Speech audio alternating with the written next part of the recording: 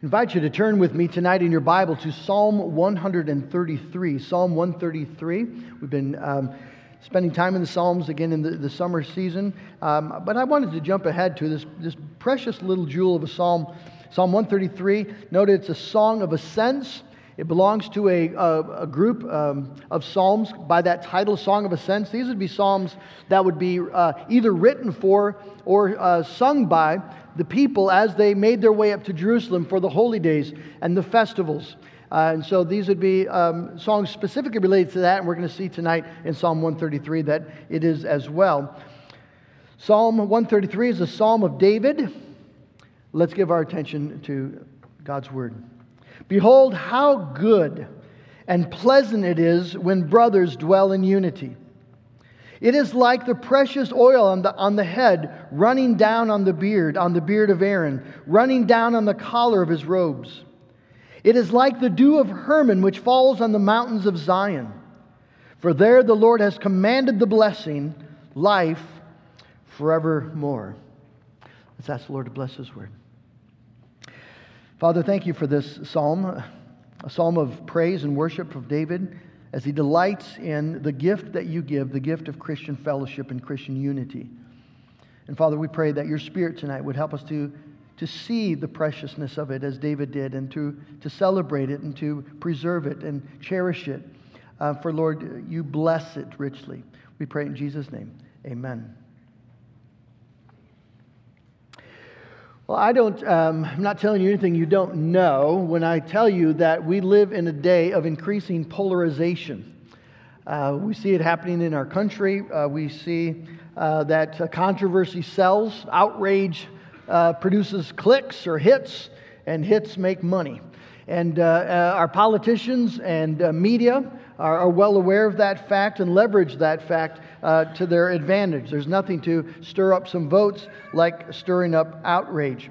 Unfortunately, it has been devastating to the well-being of our community, our society. And Psalm 133 is a wonderful reminder of the blessedness of unity, the blessing of fellowship, of true communion. We know, of course, that disunity, division, schism happens not only in the world around us, it happens in our homes, it happens in our relationships, and it happens in the church. Sin has brought this about. We're having some examples in our community right now. The Protestant Reformed churches, you can pray for them as they're involved in a very, very painful split in the Protestant Reformed churches. That is just devastating families being torn apart, friendships being broken. There are other churches in our community that are going through a very hard and sad division. And people get wounded. People get deeply, deeply wounded. If you've ever been involved in a church split, it's one of the most painful things that you're going to experience. We've experienced a little division here at Harvest over the past year as we came through COVID. It was hard. And there were disagreements. There were people who felt so strongly about it, they felt they needed to go and worship someplace else. It was hard.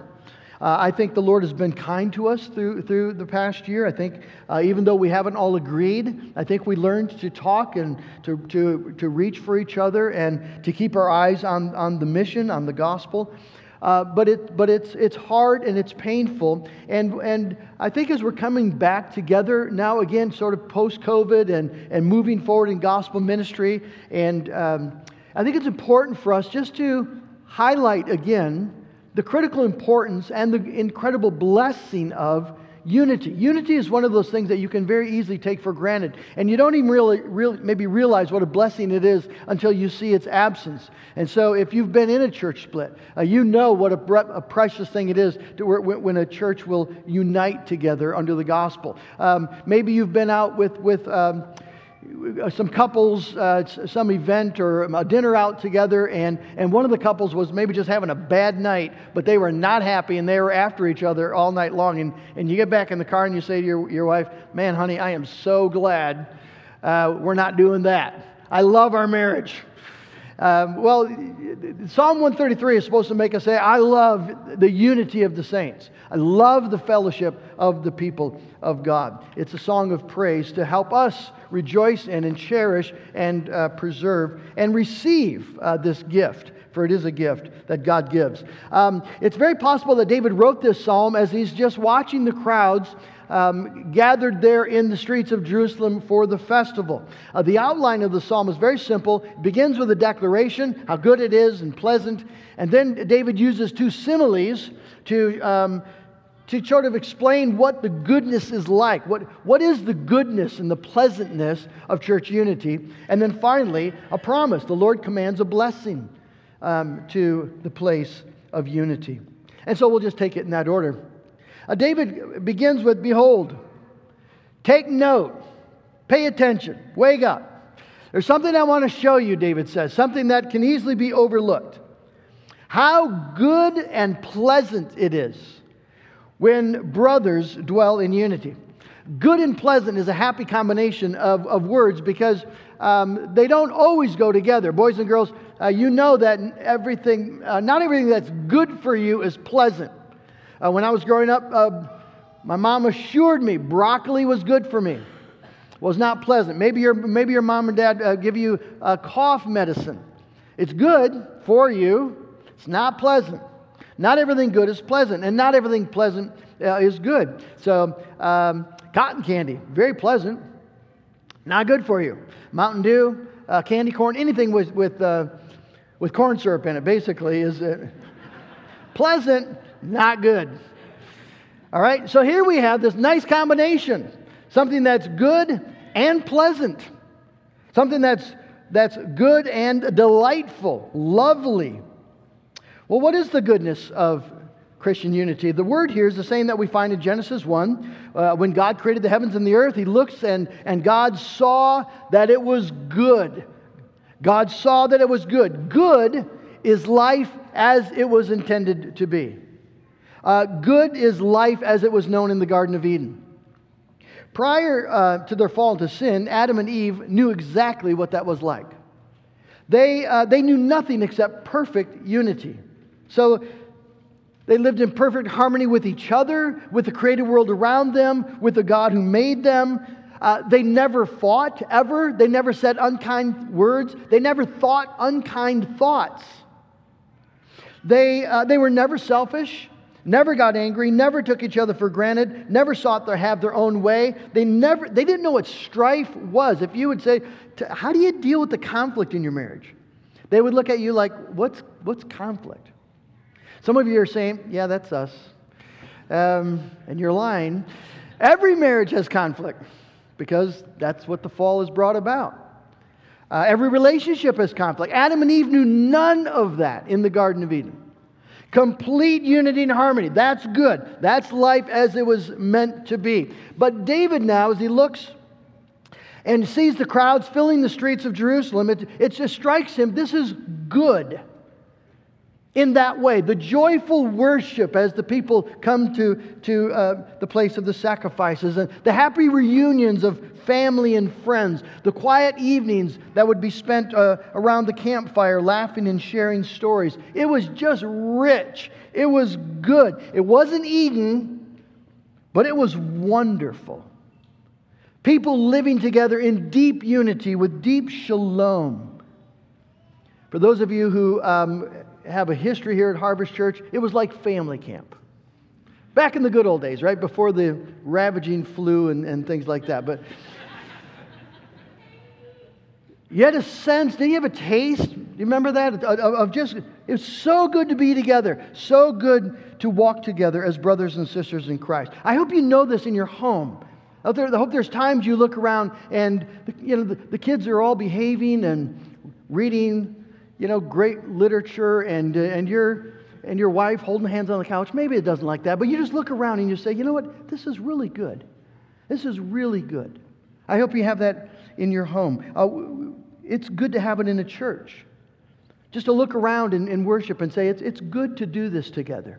to walk this pilgrim road together, to confess our sins and rely on the gospel and bear with each other and be thankful for each other. It's pleasant and good. Well, David gives us two similes to explain a little further what he means. What is the goodness and the pleasantness of this fellowship of the brothers? The one is the simile of anointing oil. It's like.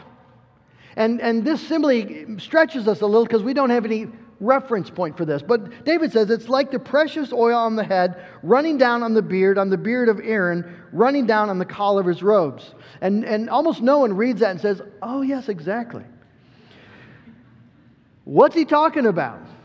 Well, he's talking about this special anointing oil that is, the recipe literally came from heaven.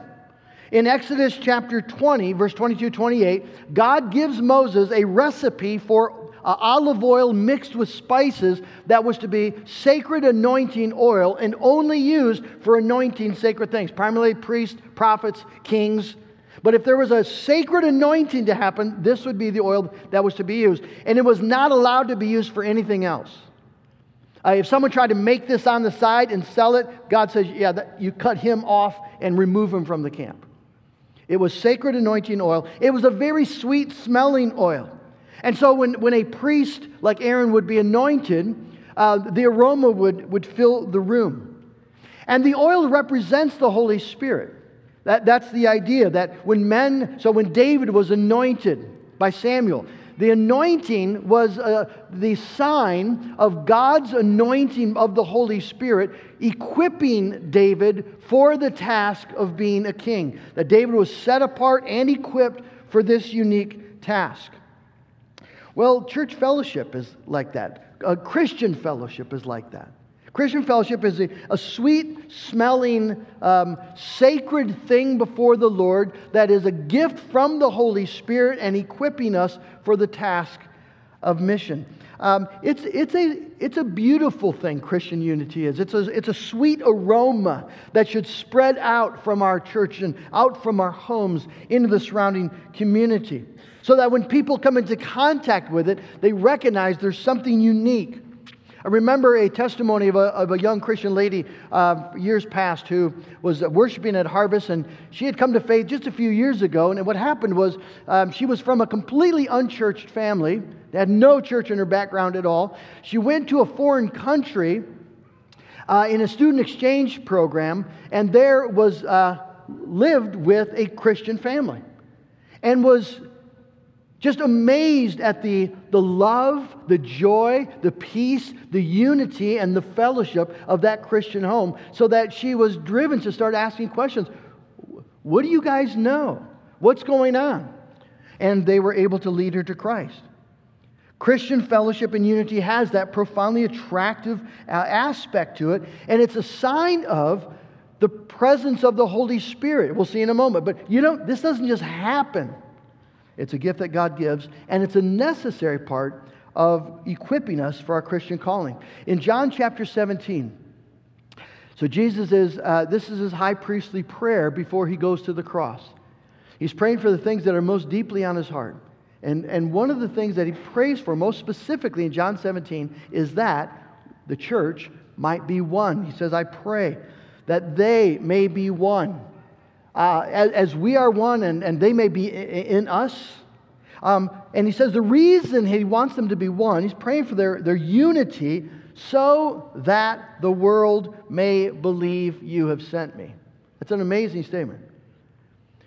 Lord, I pray that, Father, make them one so that the world may know that you have sent me. They may believe that you have sent me. Because the unity of brothers and sisters is to be otherworldly in that sense, and evidence that God is present, that lives are being transformed, and old patterns of selfishness and pride and anger are falling away, and new fruits of love and joy and peace are being born by the presence and power of God. It's that essential. So David speaks of it as this anointing oil that flows from the head of Aaron and down onto his beard and down onto the collar of his robe. He uses another expression, another simile. It's like the dew of Hermon which falls on the mountains of Zion. Well, dew was another precious commodity in Israel because Israel, as you know, is a very dry, arid place. And during the dry season particularly, dew is what keeps things living if they stay alive. Well, in this dry and arid place, Mount Hermon, which is 120 miles to the north, it's the highest mountain in Israel, and it was known for its copious dew. The moist, warm air from the Mediterranean moves inland and condenses as it rises up the heights of Mount Hermon. And so on Mount Hermon, even though it's in the middle of this sort of arid place, it's green, it's lush. It was said that there would be puddles formed by the dew, and that could form into streams even running down the mountain. Now, the interesting thing David says is the dew of Mount Hermon runs down onto the mountains of Zion. So the dew of Hermon ends up in Jerusalem, 120 miles away. Well, how does that work? Well, it's a simile. David's just saying that this dew that descends on Mount Hermon, which produces life and growth and green, lush areas, that is what the people of God are experiencing in Jerusalem. This spiritual dew, in a sense, that comes down from God as God's people gather and they worship. And it produces life and lush, green, vibrant, growing things. That's what happens when there's Christian unity. And it's unique. It's life in the midst of a dry and weary land. One of the things that the youth group mentioned as they were evangelizing is some of the anger, some of the strong responses. If we live in a bit of a bubble, right, as Christians, if you're out in the world, you'll notice that there's so much anger, so much division, strife, discord, enmity, malice, slander. The world's saturated, and all that stuff is acid to relationships. And David here is just celebrating this dew that falls in the communion of the saints that washes away the acid and produces life, lush, growing, beautiful spiritual life. So that when people come into our fellowship, into our homes, when they come into our church, it should look like a spiritual oasis. It should look like an outpost from another world. What has happened to these people? What do they know? What do they have that allows them to love and to enjoy each other in this deep, united way? Well, David reminds us there is a promise attached to this blessing. For there the Lord has commanded the blessings, life forevermore. The Lord commands His blessing on the place where brothers live together in unity, in this sweet oil and life-giving dew of Christian unity. Futato, in his commentary, says, in this psalm we are taught that blessings descend like oil and dew where people are living in harmony. The blessing that descends on harmonious living is nothing short of life in all of its fullness. I think that's right. Do you want the blessedness of God, the blessing of God in your life? I do. I want to be blessed by the Lord. Well, David tells us it's found in unity. And so in the New Testament, we'll see Paul saying, like in Colossians 3, put away all anger and wrath and malice and slander. Put it away. That doesn't belong to you anymore. And instead, clothe yourselves with humility and kindness. Why? So that you might be of one mind, one heart. That we're enjoying together the unity that God blesses. Well, how do we get this unity? Let's close with that. How do you get it? Well, it's very interesting. David answers that question in two ways. First, by emphasizing that it is a gift, not an accomplishment. Notice there's nothing in the psalm that tells us how to achieve unity, whether that be in your marriage, whether that be in your relationships, whether that be in the church. There's nothing in the psalm that says, here's how you do it. This is what you need to do. There are no commands at all in the psalm. But there's a repeated word that's highly instructive, and that word is running down or descending. And so we see it 3 times in verses 2 and 3. So it's the oil running down on the beard of Aaron and running down on the collar of his robes, and the dew running down on the mountains of Zion. It's all the same verb. It's all the same word. In David's mind, you see, if you ask the question, where does the oil and dew of brotherly love and fellowship and unity, where does it come from? David clearly is saying, well, it comes from above. You don't work it from the ground up. It comes from above. It falls down. It descends. And if you think about dew, of course, well, dew condenses, but in those days they would think of dew as descending. It's coming down from God. Kidner says this then. He says, true unity, like all good gifts, is from above, bestowed rather than contrived, a blessing far more than an achievement. Bestowed rather than contrived, a blessing more than an achievement, more than an accomplishment. Well, that's really important to know, because otherwise you can just sort of, right, you can make efforts to create unity and maybe have some success, but it's not the unity that David's talking about. It's not this deep, rich, flourishing, life-giving, soul-refreshing reality. For that to happen, that kind of deep union, that is received as a gift from God. Well, how do you receive that then? How do you receive that into your home? How do you receive that into your marriage? How do you receive that into your relationships and as a church? Well, I think it's instructive that David, again, speaks of this oil running down the head and the beard of Aaron. He could have said, it's like the oil running down the head of a prophet when a prophet was anointed, or a king when a king was anointed. They were all anointed in the same way with the same oil. David chooses a priest, and I think it's because it is uniquely the priest, as he offers sacrifices for the sins of the people, that opens the way for the gift of unity to descend. Disunity, of course, you see, comes from our disunion with God, the fact that we've been estranged from God due to our sin. And that has the only way that unity can happen among men is if the reconciliation has happened with God Himself. Well, this clearly shows us the wonder of being a Christian, where we know that Jesus has come to accomplish exactly this. Jesus is the supremely anointed one. The anointed, the Messiah, the priest of God. And if you ask the question, why did Jesus come? Unity is right at the heart of the answer.